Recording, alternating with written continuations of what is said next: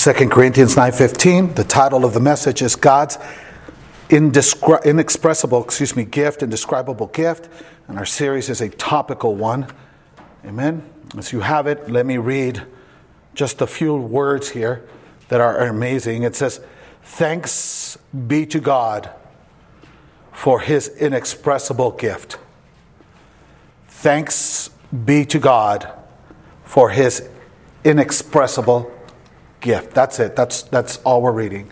May God illuminate our hearts and our souls. Let us pray. Father, we thank you for 2 Corinthians 9:15, for your word, for the worship that Paul renders to your holy name because of what you have given unto us. May the word convict us who are your people to worship you forever, to express with Paul our gratitude for your inexpressible gift, your indescribable gift.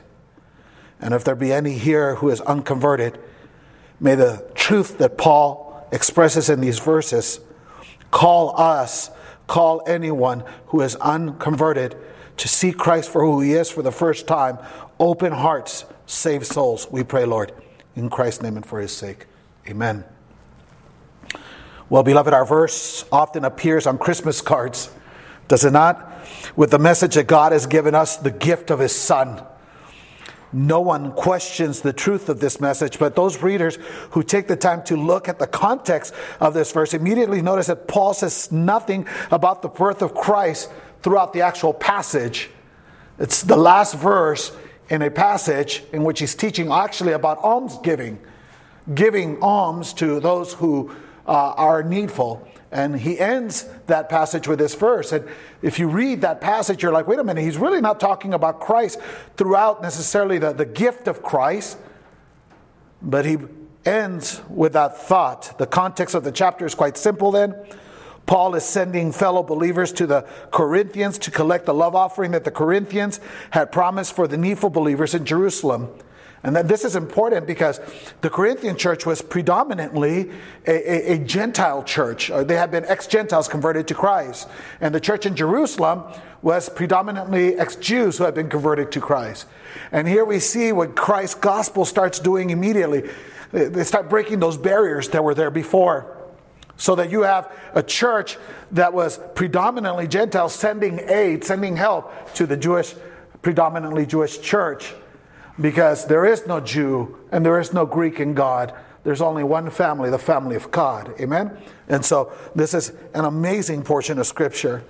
In this chapter, Paul reminds the Corinthians of two truths that are involved in their almsgiving and their offerings to God. First, the Corinthians, like all Christians, should be ready to give and bless the believers that are in need. Would you say amen to that? So that we should be ready to help one another when in need with whatever it is that we need. Well, this is the testing of our faithfulness, if you remember, to the second commandment, that we're supposed to love our neighbor as ourselves, to love each other. And the second truth that Paul shares in this portion of Scripture is that God rewards the giving to others if that giving comes from the appropriate heart attitude.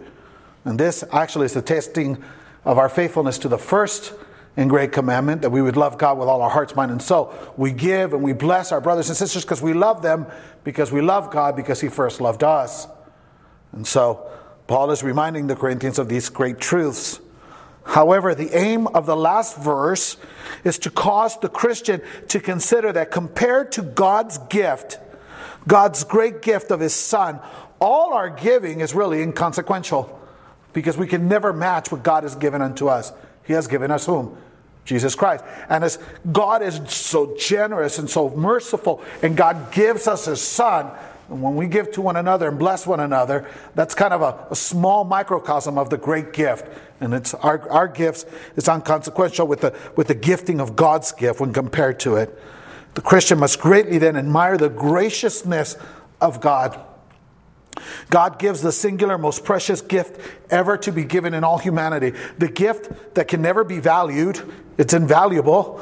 The gift that can never be matched. The gift that can never be described. The gift that is so extraordinary that it leaves men aghast when we consider the implications of that gift. God gives his Son to die so that we could live. And so, no wonder Paul says, thanks be to God. Thanks be to God for this gift. And he uses, if you remember the word inexpressible, this inexpressible gift that we cannot even comprehend or fathom the depth of the gifting of God. God has given the gift that is beyond all description. He has given his Son. Well, this is a thought throughout the whole Old and New Testament. The Old Testament promised the giving of the gift. And in the New Testament, we see the gift being given in Jesus Christ. John 3:16, we talked about it before, it expresses this very thought. For God so loved the world that he what? Gave. You see the gift there? How many of you see the gift there? He gave his only Son. That's how much God loved us, that he what? Gave his Son. I would ask you the same question. I always ask people, how many of you would be willing to give up your child so that I might live? The answer is very rarely amen. It's always, no, I don't think I could do that. God does. God gives the second person of the Trinity, the Son of God. He was there at creation.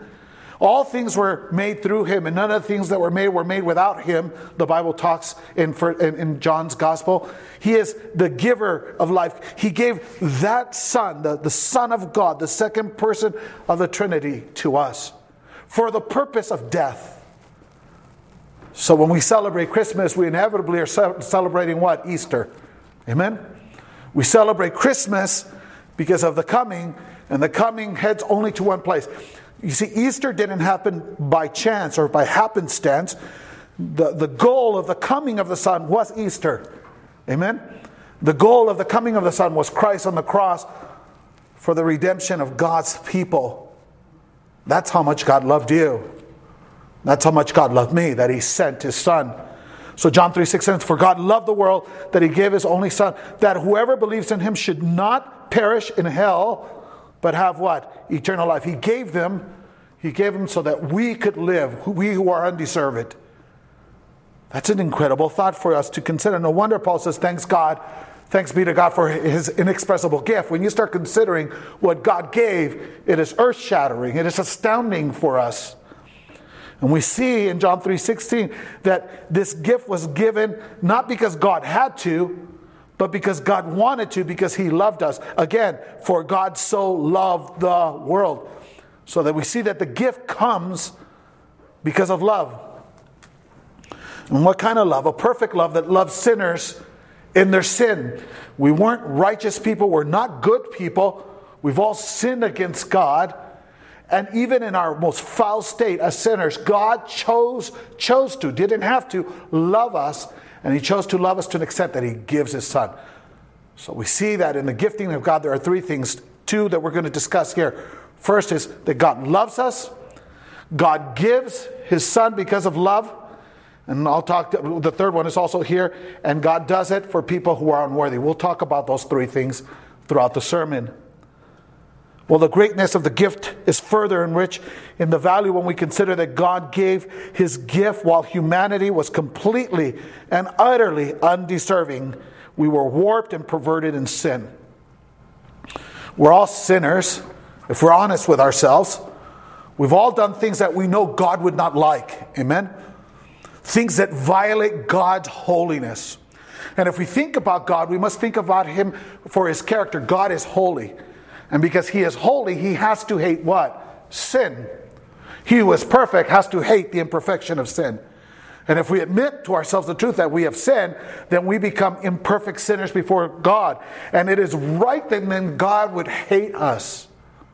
But God chooses, instead of hating us, his people, he chooses to love us, even though we don't deserve it, and send his Son to do something about our sinfulness so that we can be made righteous and come to God. So when you compare the gifting of God's Son in love for us with the fact that we are undeserving, then the gift becomes even more indescribable. Would you agree with that statement? More inexpressible.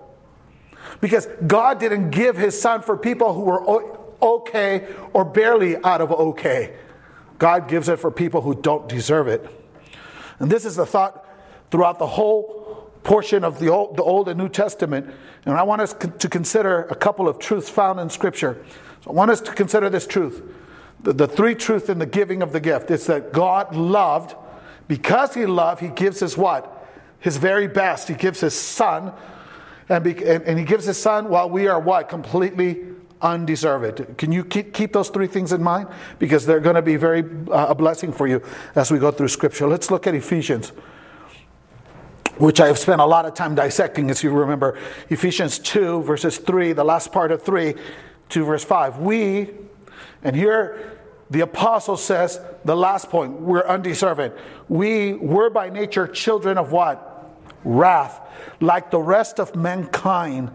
But God, being rich in mercy because of the great love, there's the love. We were undeserving. We were children of wrath. God in his love, which he loved us, even when we were dead in our trespasses, there is the third point. We're undeserving again, right?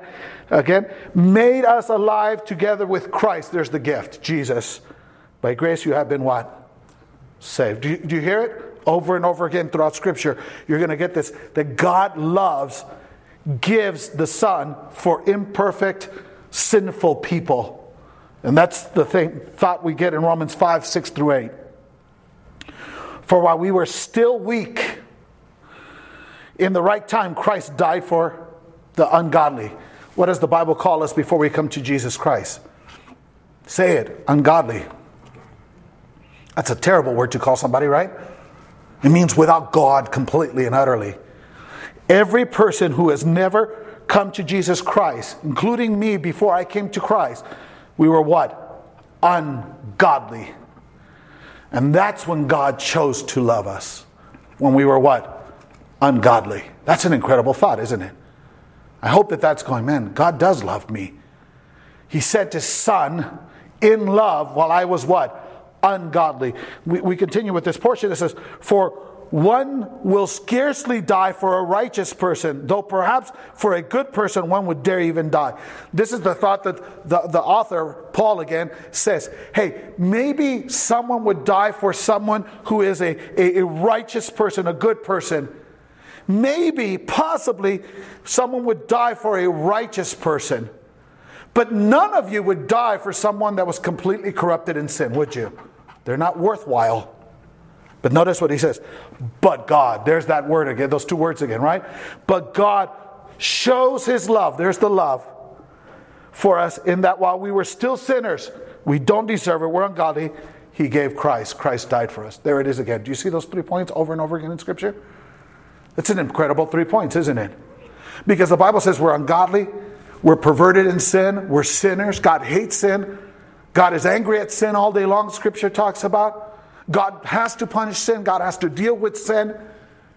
And instead of giving you what you and I deserve, God instead gives us his Son in love so that we might live. That is Christmas. Amen? Christmas is not about gifts. It's not about hot chocolate. It's definitely not about tamales, although I like myself my tamales too. All right? It's not about family. It's not about togetherness, as people say. It's not about peace with each other. Christmas is about God's gift of his Son in love for the ungodly. And if we capture that thought, then we can celebrate Christmas rightly by bowing the knee and worshiping God forever. Beloved, in the midst of our giving to others, gifts that we do, let us be reminded that God the Father has given us his blessed Son because he loves us. And this gift is for the ransoming of our sinfully lost soul. We are bound to gratefully praise the God who gives his Son for our sins.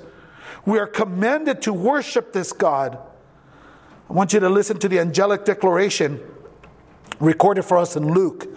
Luke chapter 2, verse 10 through 11 says, and the angel said to them, fear not, for behold, I bring you good news of great joy that will be for all the people.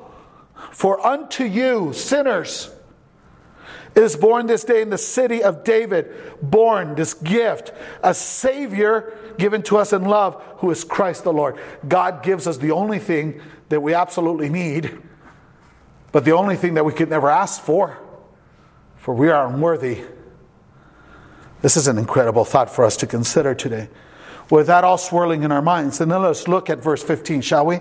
Verse 15 says, that we are bound to praise God forever. Thanks be to God for his inexpressible gift. That's our verse for consideration. I want you to notice that Paul closes chapter 9 with a doxology. And that word doxology just means a word of praise. He's worshiping God. So he offers God worship. And he offers God this worship, thanks be to God. Thanks be to God. It is true in the context of chapter 9 that Paul could be thanking God as well for the giving and the receiving of gifts from the brothers that show each other love in their need, for the breaking down of walls between Jews and Gentiles, for the unification of one body and the church. And God blesses both the giver and the receiver. But that's not what Paul is focusing on. What causes Paul to greatly rejoice in gratitude to God is his inexpressible gift. Thanks be to God. I worship God. I bow the knee to God. I sing to God. I love God. I'm motivated to seek God because he's given me his inexpressible gift. He's given me Jesus. The one thing I needed and could never ask for. Oh, beloved, the indescribable gift of Jesus is what moves Paul. The doxology expresses the wonder and the grandeur of the gift of love given by God. The Apostle John writes about this immeasurable love as well. Listen to what the Apostle John says in 1 John 4:9. In this, the love of God was made manifest among us, his people. How do we measure God's love? How is it that the love of God is manifested? How do we know that God loves us, says 1 John? That God sent his only Son into the world so that we might live through him. The three truths are expressed here. The love of God is expressed in that he gives us his Son. He says that we might live. Why? Because we are currently without Christ. If we're without Christ, what are we? We're dead in sins. We're sinners. We don't deserve it. Notice that Jesus came that we might live, which means that without Jesus, we're all what? Dead. We're walking corpse. Oh, we get married, we have children, we laugh, we sing, we enjoy things, we think we're having this great life. But if we die apart from Christ, one day we stand in front of God and we are rejected forever. We die eternally in hell. So again, in 1 John, we see this very truth. He says, in this we know the love of God, that God gave his Son so that we might what? Live. So that we might live. This gift of God to the world then is Jesus Christ. It is Jesus and only in Jesus that salvation is possible. Not only can Jesus save us, he is sufficient for our salvation. It is in Jesus that completely corrupt human beings can experience the blessedness of forgiveness in a new birth. One of my favorite verses in Scripture is found in 2 Corinthians. And it says something like this. It says that God, if anyone's in God, anyone is in Christ, he is a new creation. The old has passed away. Behold, all things are what? New. The new birth happens. So that the old me dies. The selfish me dies. The sinful me dies. The me that only takes care of my own desires. The me that doesn't love God, doesn't love his church, doesn't love his Bible. The me that hurts people. The me that doesn't know God. That me dies. And behold, all things are made new. I am a new creation. And the new me is born. The me that loves God, loves his people, loves his word, wants to bless others, wants to see people come into the kingdom of God, wants to live in holiness, loves his Bible, loves prayer, loves to sing to God, wants to see him one day. That new me is born. And that is an offer of salvation that the angels proclaim. Unto you this day in the city of David is born the one thing you absolutely can never ask for, but the one thing you need, a Savior. We all need to be saved. We all need to be saved. What is the purpose of my life? To walk with God through Jesus Christ. Without Jesus, I am dead. I have no purpose in this life but just me. And that's a poor God to serve. I ask you to consider this. The gift of Christ encompasses then many truths. This is why the apostle calls it inexpressible. Simply put, beloved, we can consider all the truth of the gifting of God of his Son and yet never truly comprehend the enormity of it all.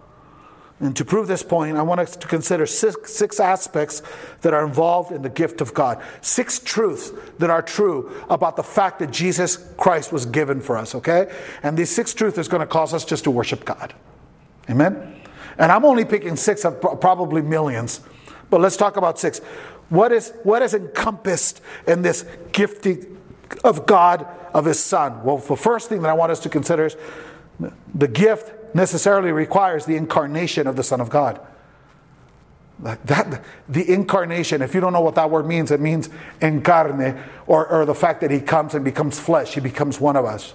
Think about this. How does God the Son in heaven, who was there at the beginning of creation, who was there before creation, who is immortal, who is worshipped through all eternity, how does that God, the second person of the Trinity, become a man?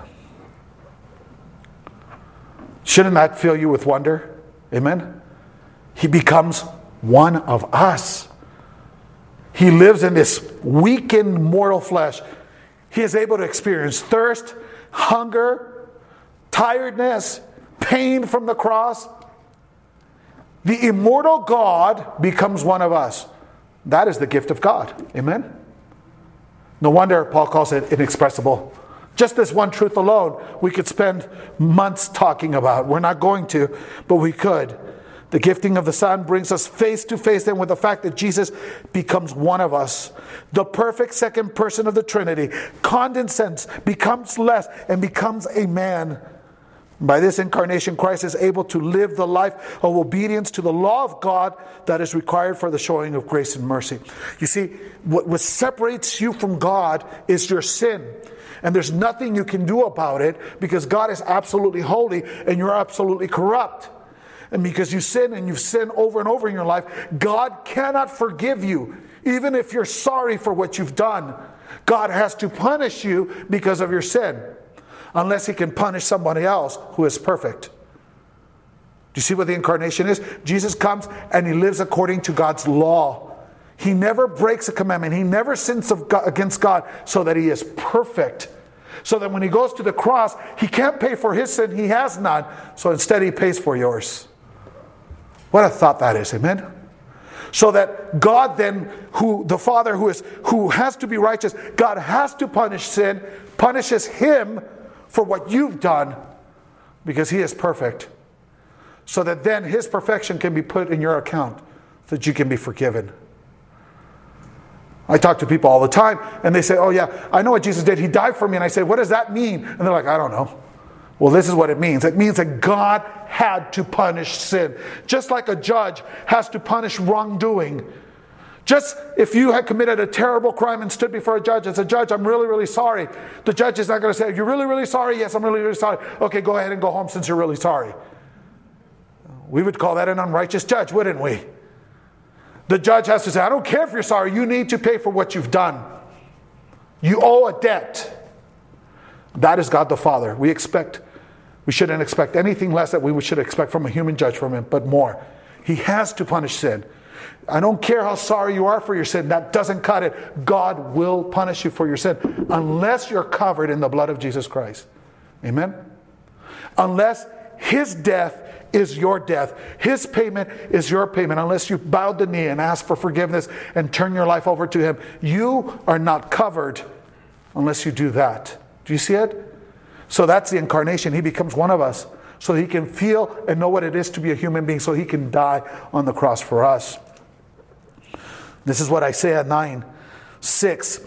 700 years before Jesus Christ is born, 700 plus years, almost 800 years before He's born, the prophet Isaiah, by God's grace, writes about Jesus coming for us. It's an incredible thought, isn't it? And he says, for to us a child is born. There we see the humanity of Christ. He has a child that is what? Born. But that's not it. Notice the rest. But to us a son is what? Given. A son already existed. Given. Not born, given. Do you see both? A child is what? Born. He becomes one of us. But He was the Son of God is given. He was always God and eternal. Here we see the hypostatic union of Christ. His divinity and his humanity together in one verse. What an incredible thought this is, right? Isaiah 9:6 tells us that a human being is born, just like all human beings were born. But he also tells us he's a son that was given. He existed before he becomes that child. That's why I kind of laugh when people say stuff like Mary, mother of God. God has no mother. Amen? God is God, eternal. It is right to say Mary, the mother of Jesus as a man, but not the mother of God. He was already a son that is given. Amen? According to the word of God. I want you to consider these things. So the incarnation is a truth. That is, in the gifting of God, there's an aspect of it. He gave him so he would become one of us. Right? Number two, in the gift of God, necessarily we have to see the ministry of the Son of God. The ministry of the Son of God. The gifting of the Son brings us also face to face with the work of Christ. He kept God's law perfectly. He said, I did not come to do away with the law, but to fulfill it. He's the only one that can. We break God's law. He fulfills it. Praise God. His fulfillment is ours. It is also that work in which we find the heart, the character, and the love of the Father as modeled to us by Jesus Christ himself. Remember Moses in the Old Testament says to God, I want to see your face. I want to see your glory. And God says, are you crazy? You'd die. No one can see the Father's face and live. I am too holy. You would literally die. Here's what I'm going to do, says God. I'm going to hide you in that cleft of that rock. I'm going to pass by. And when I'm gone, I'll remove my hand. And what you're going to see is going to see kind of like the remnant of my glory. And that'll be enough to transform your life forever. But see me, you can't. It's impossible. No man can see the Father and live. Well, that's a terrible thought for us, right? That we're so horribly defiled that we cannot see God the Father. Amen? But beloved, if you want to see the Father, see Christ. Amen? If you want to see the Father, see Jesus. Because Jesus comes and becomes one of us so that we can see him as a man. And then he acts, loves, speaks, does everything in a way that shows us whom? The Father's love. The Father's character. The Father's face, per se. And I find this, if you have your Bibles, you can open to John 14:8. If not, you can just listen. John 14:8, verses 8 through 11. Where Philip, Jesus is just talking about leaving this earth. And Philip said to him, Lord, show us the Father, and it is enough for us. He expresses as Moses' prayer, I want to see the Father. He says, Jesus, show me the Father, and I will believe forever. And notice Jesus' response. Jesus said to him, have I been with you so long and you still do not know me, Philip? Whoever has seen me has seen the what? Father. Do you want to see God? Look to Christ, the Son. Amen? Do you want to see how God loves? Look at Christ and how he loves. Do you want to see the works of God? Look to whom? To Jesus Christ. He is the expression of the Father. Verse 10, do you not believe that I am in the Father and the Father is in me? The words that I say to you, I do not speak of my own authority, but the Father who dwells in me does his works. The words. Believe me that I am in the Father and the Father in me, or else believe on account of the works themselves. The things that I do show you the Father. Do you see it? This was an incredible truth that God showed me early on in my Christian life about being a parent. I was afraid to be a parent, having never been really parented myself. How can I be a good father? And the Lord, through his grace in this verse, showed me, if you want to see how a father loves, acts, behaves, look to Jesus. And you'll be an okay dad. And I was, by God's grace, I'm not the world's greatest father, but I think I've been sufficiently a godly father because I learned at the feet of Jesus what a father would do by looking at the Son. The Son models the Father. Amen? So the first truth in the gifting of God is the incarnation of God. The second truth is the ministry of the Son of God. And the third truth is the suffering of the Son of God. As we said earlier in our service, is the fact that Jesus came to suffer. Jesus came to suffer so that we don't have to suffer. He came to pay our debt. Inherent in God's gift, it's the truth that the Son of God would by necessity suffer in substitution for me and for you. The holiness of God requires, as we said, the punishing of every sin. God has to punish sin. God cannot just say, I'm going to let it slide. I'm going to let it go. He can't do that. So the Father has to punish sin. God must be true to his character. Therefore, Christ is given in substitution. Christ comes willingly. The Father sends him lovingly to be substituted so that he could, in his body, feel the pain that we are bound to receive for our sins. He bears our sins and accepts the punishment we deserve. He is able to fully pay what we owe because of his perfect law keeping. Remember, he was perfect on the cross, not us. I want you to consider Isaiah 53, verses 4 through 6. Isaiah 53, verses 4 through 6. Again, Isaiah written 750 plus years before Jesus Christ is born. And I want you to consider that Isaiah talks about Jesus already in the past, as if what Jesus was going to do was already done because God had sovereignly decreed it. That's an incredible thought. Notice what he says in Isaiah 53, verses 4 through 6. Surely he has borne our griefs and carried our sorrows, yet we esteemed him stricken, smitten by God, and afflicted. That one verse should cause you to tremble. Because it says, who punished the Son? Well, we could say the Romans put Jesus Christ on the cross, amen? And we could say it was because of the Jews that the Romans put Jesus Christ on the cross. And we could say the people themselves asking for a murder instead of Christ, they put Jesus Christ on the cross. And if you want to get really spiritual, you could say it was I who put Jesus on the cross. It was my sin. But ultimately, who put Jesus on the cross? It was the Father. That's how much he loved you. That he looked at the Son and said, I want to send you. And the Son said, I will go. He says, I want you to become one of them. I want you to have a ministry among them in which you show them my glory. Then I want you to be punished for them. Listen again. Yet we esteemed him stricken. He was smitten by God. Do you hear it there? Who does it? God. And he was afflicted by God. Verse 5. But he was pierced in the past already, as if it already happened. He was pierced, the pain of piercing with the nails, for our transgression. He was crushed for our iniquities. Upon him was the chastisement, the punishment that brought us peace. With his wounds we are healed. All we like sheep have gone astray. We have turned everyone to his own way. And the Lord God the Father has laid on the Son the iniquity of us all.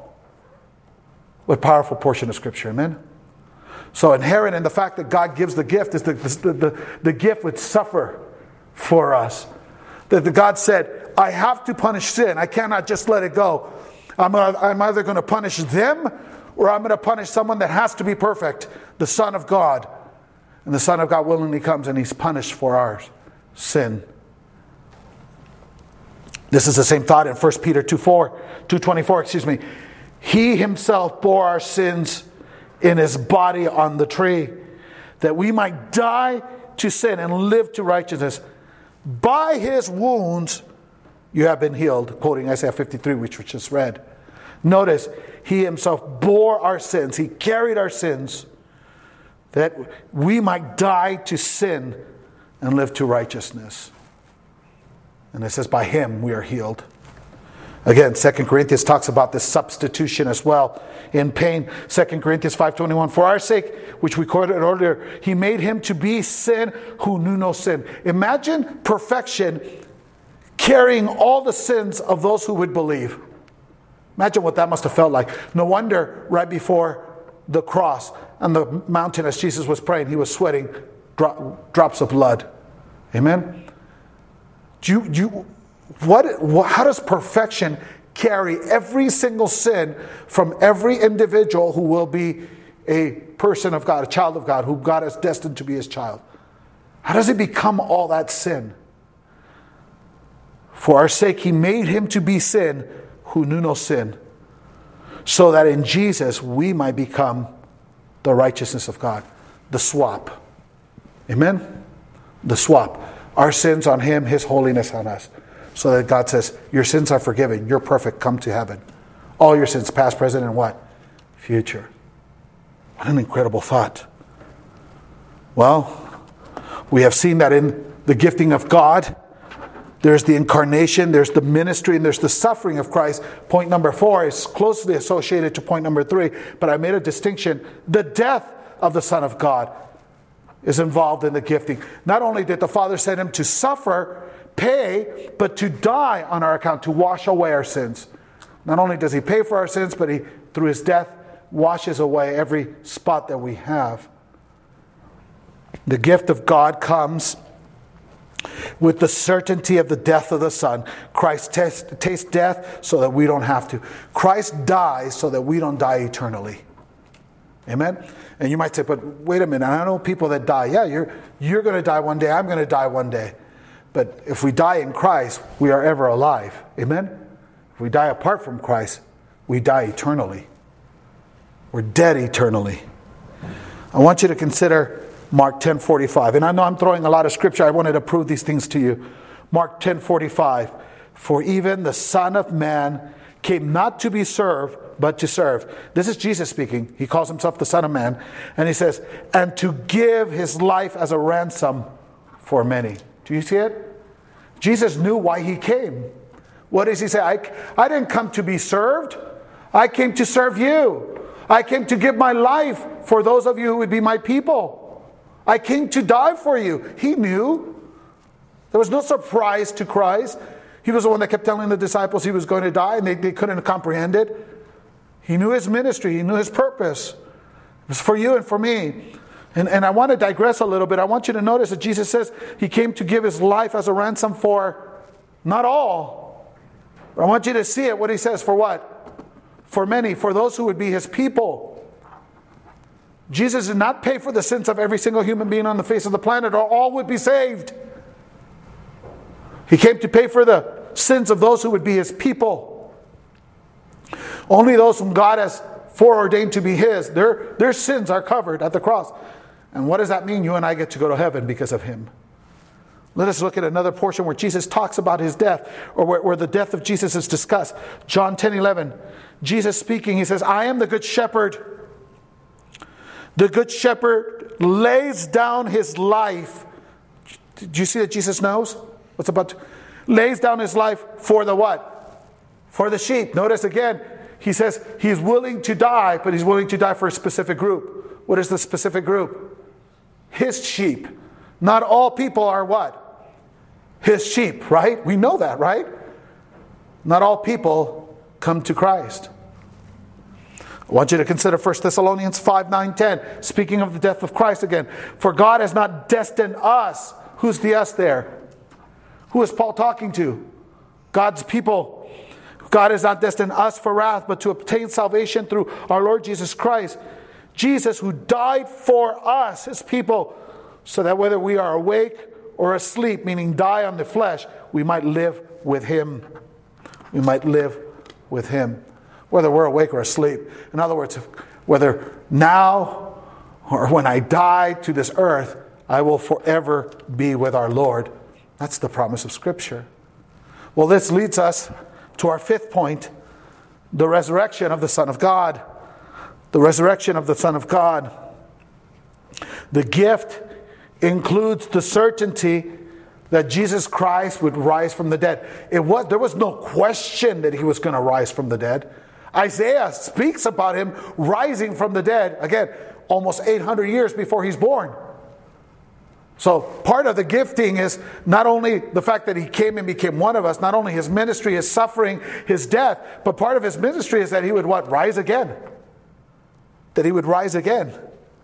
The resurrection from the dead guarantees each believer's eventual resurrection. Because he rose, I will rise. I praise God for that. Amen? What hope. We are not forever bound to these corrupt bodies, but are promised a resurrection day in which we will be clothed in perfect immortality. Are you sick of this body yet? Are you sick of the fact of how sick it gets? Are you sick about the fact how much it longs to sin against God? One day God will resurrect you, but not to the same body as before, but to a different body, a body that will not be able to sin, an immortal body. A body that will walk in perfection to him if you are his child. If you are his child. And to prove that case, let us look at John 11:25-26. Jesus said to her, I am the resurrection and the life. Amen? Whoever believes in me, though he die, yet shall he live. That's a promise.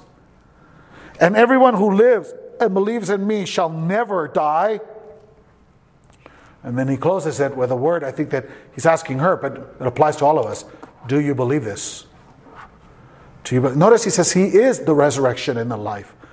He says if we die, and we die in him, we're never dead. We're promised resurrection. And if we live, we will never die, meaning what? We know that there's resurrection waiting for us. So we are his people. Only God's people can say amen to that. Only God's people is this true. Only if you are in Jesus Christ. 1 Corinthians, speaking about the resurrection, says, but in fact Christ has been raised from the dead, the first fruits of those who have fallen asleep. Why the first fruit? That means he was the first. That means what? Many will follow after. For as by a man came death, Adam, by a man, Jesus, has come also the resurrection of the dead. For as in Adam all die, so also in Christ shall all, meaning his people, be made alive. Oh, beloved, do you see what the gifting of God encompasses? How many of you are just blown away when you start considering it's not just a baby born in a manger, is it? Is that all this was planned and put together by God for that reason, one reason, a Savior, which is Christ the Lord. We've only considered 5. Let us consider our 6th to cause us to give glory to God. And the 6th one is this: the second advent of the Son of God, the second coming, glorification. The gift of God includes the promise of glorification. It is a promise made to each believer. And I want you to consider this. Resurrection to a new body means that we will be glorified. We will sit with him. The Bible says we will see him as he is. I don't even understand what that means. It's so far beyond my understanding. Amen? But the child of God is promised to be glorified. I want you to consider, again, the words of Jesus in John 14. As he speaks to the believers after he told them he's leaving, he's going to die, he will be resurrected, and he's leaving. And they are heartbroken at that thought. They want to come with him. They don't understand all that it means yet. They would later. And Jesus says to them in such a loving way, let not your hearts be troubled. Believe in God the Father. Believe also in me. We're one. In my Father's house are many rooms. If it were not so, would I have told you that I go to prepare a place for you? And if I go and prepare a place for you, I will come again. Can you say amen? And will take you to myself, that where I am, you may be also. Are there any more precious words in Scripture? Much more beautiful words. I go to prepare a place for you, that where I am at, you will also be with me for eternity. Beloved, we have God's promise, Christ's promise of this glorification. So our brief meditation on just these 6 aspects of God's gift of his Son, we are left really dumbfounded before God. How can we express to God our gratefulness? We are bound to render to the King of Heaven all our praise. What song can we sing that would capture all the gratitude we should have? And beloved, we have not in the 6 things we discussed, exhaustively considered the depth of God's gift to us. Those are just 6 things that I decided to share. That there are aspects of the gift. We could talk about more. There are other aspects that we can further consider. For example, union with Christ. How is it that we can be part of him? He says, Father, I am in you, you are in me. Let them be in us. We can be united with Christ to the Father. We're united with Christ. Amen? And with the Father. What a thought that is. How can us, normal men and women, be united to Christ and to his Father? But only through the work of Christ. Union with his church is another one we could have discussed. That we not only become a believer, but we become part of a family. We're bricks all put together, says Ephesians, being built into one spiritual house of God.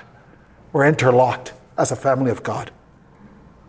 The indwelling of the Spirit of God as a guarantee of our purchased possession. Ephesians talks about that. That when we come to Christ, part of the newness is that the Holy Spirit comes and lives inside of us. Where before we were doing things as we thought was right, now the Holy Spirit guides us. What an incredible thought that is. That has to be part of the incarnation, part of the giving of the gift. The ability to partake with the Holy Spirit of God, the usefulness that God places upon us for ministry. He lets us work alongside of Him. We have no business being there, but He does allow us that grace. The Christ-likeness that makes sanctification a possibility. The Bible says we're transformed from one moment of glory to another, more and more into the image of Christ. Beloved, we can consider these truths and a million other truths about the reality of the gifting of the gift of God, the Son of God. And so when we consider these things, we must concur with Paul. The gifting of the Son of God is inexpressible. We cannot express all that it's just too much. It's enough to draw us to the place of worship and surrender. For Paul, the thought of God giving His Son to mankind is astounding. In his time, Paul sees the glorious result of faith of God, both in the Jew and the Gentiles, when they place their faith in Jesus Christ, in the breaking down of racial barriers, in the unity of Christian church, as evidenced by the predominantly Gentile church in Corinth sending aid to the predominantly Jewish church in Jerusalem. He's seeing the breaking down of barriers, racism, all of that is all done. There's just one people in God. I know that we keep talking about racism and we use the word systematic racism and what we're going to do about how we're going to stamp it out. We will never stamp it out in this world because we're sinners. We're prone to hate each other. But if we come to Christ, God takes that all away. Amen? And then we don't see white and black and brown. What we see are people of God. What about today? Is the gospel doing anything today? What is the gifting of the Son of God doing today in our world? Well, presently, beloved, today the Church of Jesus Christ is spanning the globe so that in every place we can find Christians gathering together and worshiping the Lord, even today, the Lord's Day. Believers met and are meeting in cathedrals, in churches, in chapels, in private homes, in a variety of other buildings.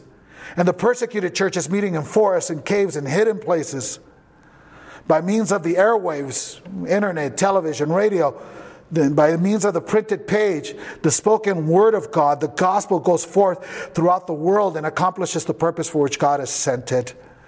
Isaiah 55 says that God's word accomplishes His purpose.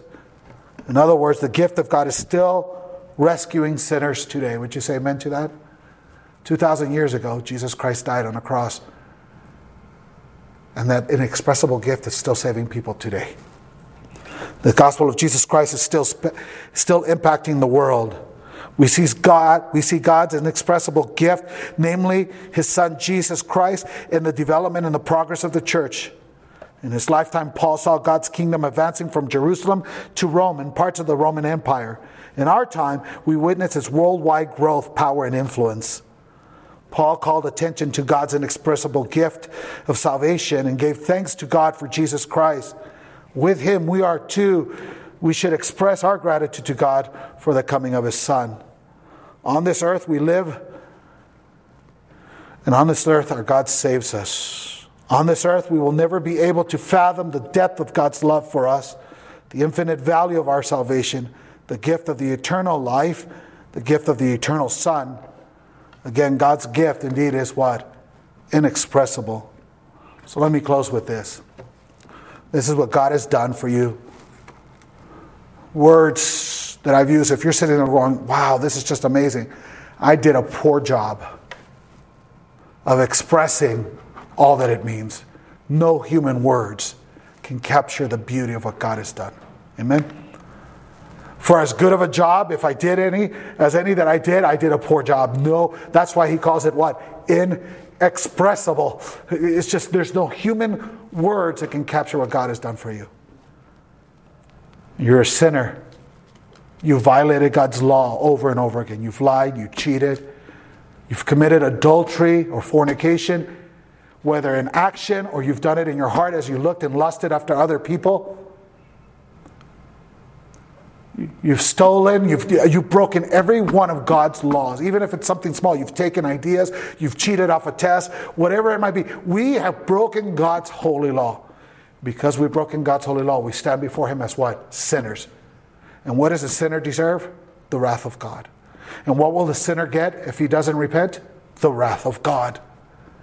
God cannot just allow you to go into eternity without punishing you for the things you've done to offend His holy character. It's an impossibility. We expect more from a human judge. We got to expect the very highest standard from God in His holiness. So without Christ, you're doomed, you're dead, and you're going to die. That's the terrible, horrible news. Amen? Well, here's the good news. God loves people. And God loves His people that He has chosen. And the fact that you're here today is not an accident. God has brought you here to hear this very word. And what God is saying to you is, listen, I have loved you to such an extent that I sent the Son to die for your sin. If you were to repent and come to Jesus Christ as Lord and Savior, a lifetime of sin is washed away. Behold, you become something new. And you can walk with the assurance that you will be God's child forever. This is why we preach Jesus. This is why we can't shut up about Jesus. We have to talk about Jesus. Because it's only through Jesus. It's only through the one Savior. You cannot be good enough. I run into people all the time saying, I'm a good person. Yeah, when you compare yourself to others, you're probably a very good person. But when you compare yourself to God, you're a horrible, terrible sinner. There is no good person, the Bible says. Romans says there is none good, no, not one. God speaking.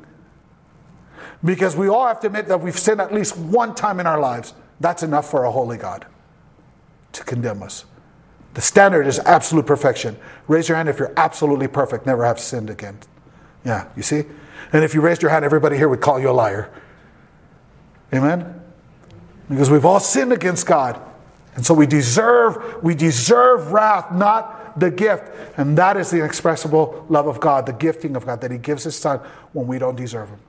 So you can have all the reasons why you can't come to God. I'm just terrible. I've sinned. I've done these horrible things. Great. That's God's love. God love. He gives His Son while we were what? Unworthy. If you were to bow down and surrender to Jesus Christ today, your name would be written in the Lamb's Book of Life and you become a child of God. Amen? Forever having your past washed away. You become a new creation. Metamorphosis. That's the word in the Greek. A new creation, metamorphosis. We have the English word, what? Metamorphosis. What a caterpillar does to becoming a butterfly.